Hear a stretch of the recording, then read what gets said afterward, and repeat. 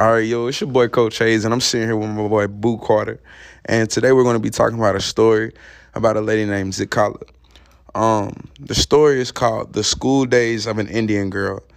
So, Boo Carter, what would you say are some facts that we know just off top about Zikala? She's from South Dakota, and that's where her Indian tribes resides. Okay, so Zikala, she's obviously a Native American from South Dakota. Would you say South Dakota is cold or warm? Would you say Cold?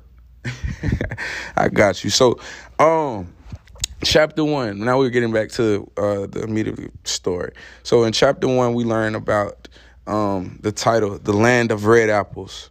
So from chapter 1, Boo Carter, what would you say that we learned from chapter 1? White people were trying to put Native Americans into school. Okay. So when you say school, what type of school were these white Americans trying to put people in? A boarding school. Okay. So they were trying to integrate our Native Americans into the boarding school. Was it just any boarding school, or was it a Latin boarding school? What type of school was this? It was an English boarding school. Okay. So, moving forward, just in chapter 1, what else do we learn? Zikala and her 7 friends had went to a boarding school so they could understand English, basically. Okay. So basically, our Native Americans, would you say that they kind of struggled learning this new language? Yeah. Okay. All right. So in chapter 1, we learned that Zikala and her friends, they struggle with English. So also, what were some other struggles that they face in this school? It was under strict rules. Okay. So as we talk about strict rules, that kind of leaks into our chapter 2. So let's move forward into chapter 2. And its chapter starts with the cutting of my long hair. And the cutting of my long hair, it kind of puts a picture and an image in your head of what it could be or what it could look like. So what would you say in chapter 2 we learned, Boo? In chapter 2, we learned about how her new school was trying to, how her new school cut her hair. And she didn't like it, but she had to go with the rules. Okay. So in this new school setting, would you say this boarding school sounded kind of like a boot camp, or would you say it sounded like our everyday school? A boot camp. Got you. Okay, so Zikala, obviously, she faced a lot of adversity, and she had to overcome a lot of things. So just moving forward in chapter 2, what else would you say, Boo, that she faced? She faced a lot of stuff. Like at her new school, they couldn't wear fitted clothing. Okay, so clothing, you wouldn't think from hair it would go to clothing. So you could obviously see and say that this school was obviously a hard place to be, probably especially for a Native American making that transition. So we could say that they obviously faced many strict rules where she was going to school. So let's move forward from chapter 2, just to summarize chapter 3. Chapter 3 talks about the snow episode, and I feel like this is a really interesting chapter because we learned that Zikala is not only just Native American, but she's capable of many other things as well. So in chapter 3, Boo, in the snow episode, what do you say that we learned? We learned about how she improved her English, and that helped her express herself. Okay.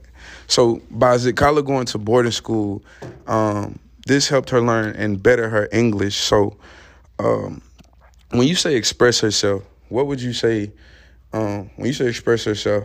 How did she express herself? Did she express herself in a justifying way, trying to make a stance? Or would you say she just was just speaking to speak? Justified way, because she was standing up against the people who punished her and scared her. Got you. Okay, so these people who punished her, they obviously mistreated her and mistreated probably her, not only her, but her friends. They were Native American and they were from South Dakota, so they obviously were new to the land.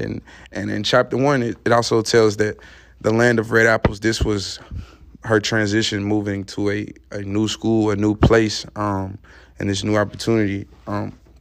And she talks about how she expresses herself as she learns English. She stood up for what she believed. So just to kind of bring it back to chapter 3, Boo, what else would you say happened? Like, what else would, like, when I say what else happened, what would you say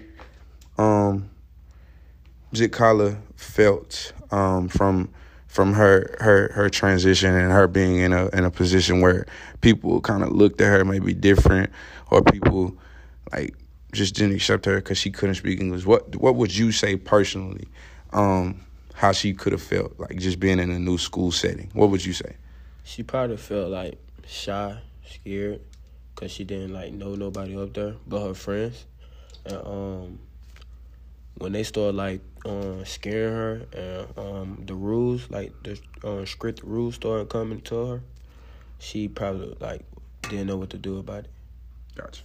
So from this story, we can make a conclusion, and I feel like we all can say that that this school, it was a hard thing for our Native Americans, and not only her, but I mean just other people probably of different ethnicities.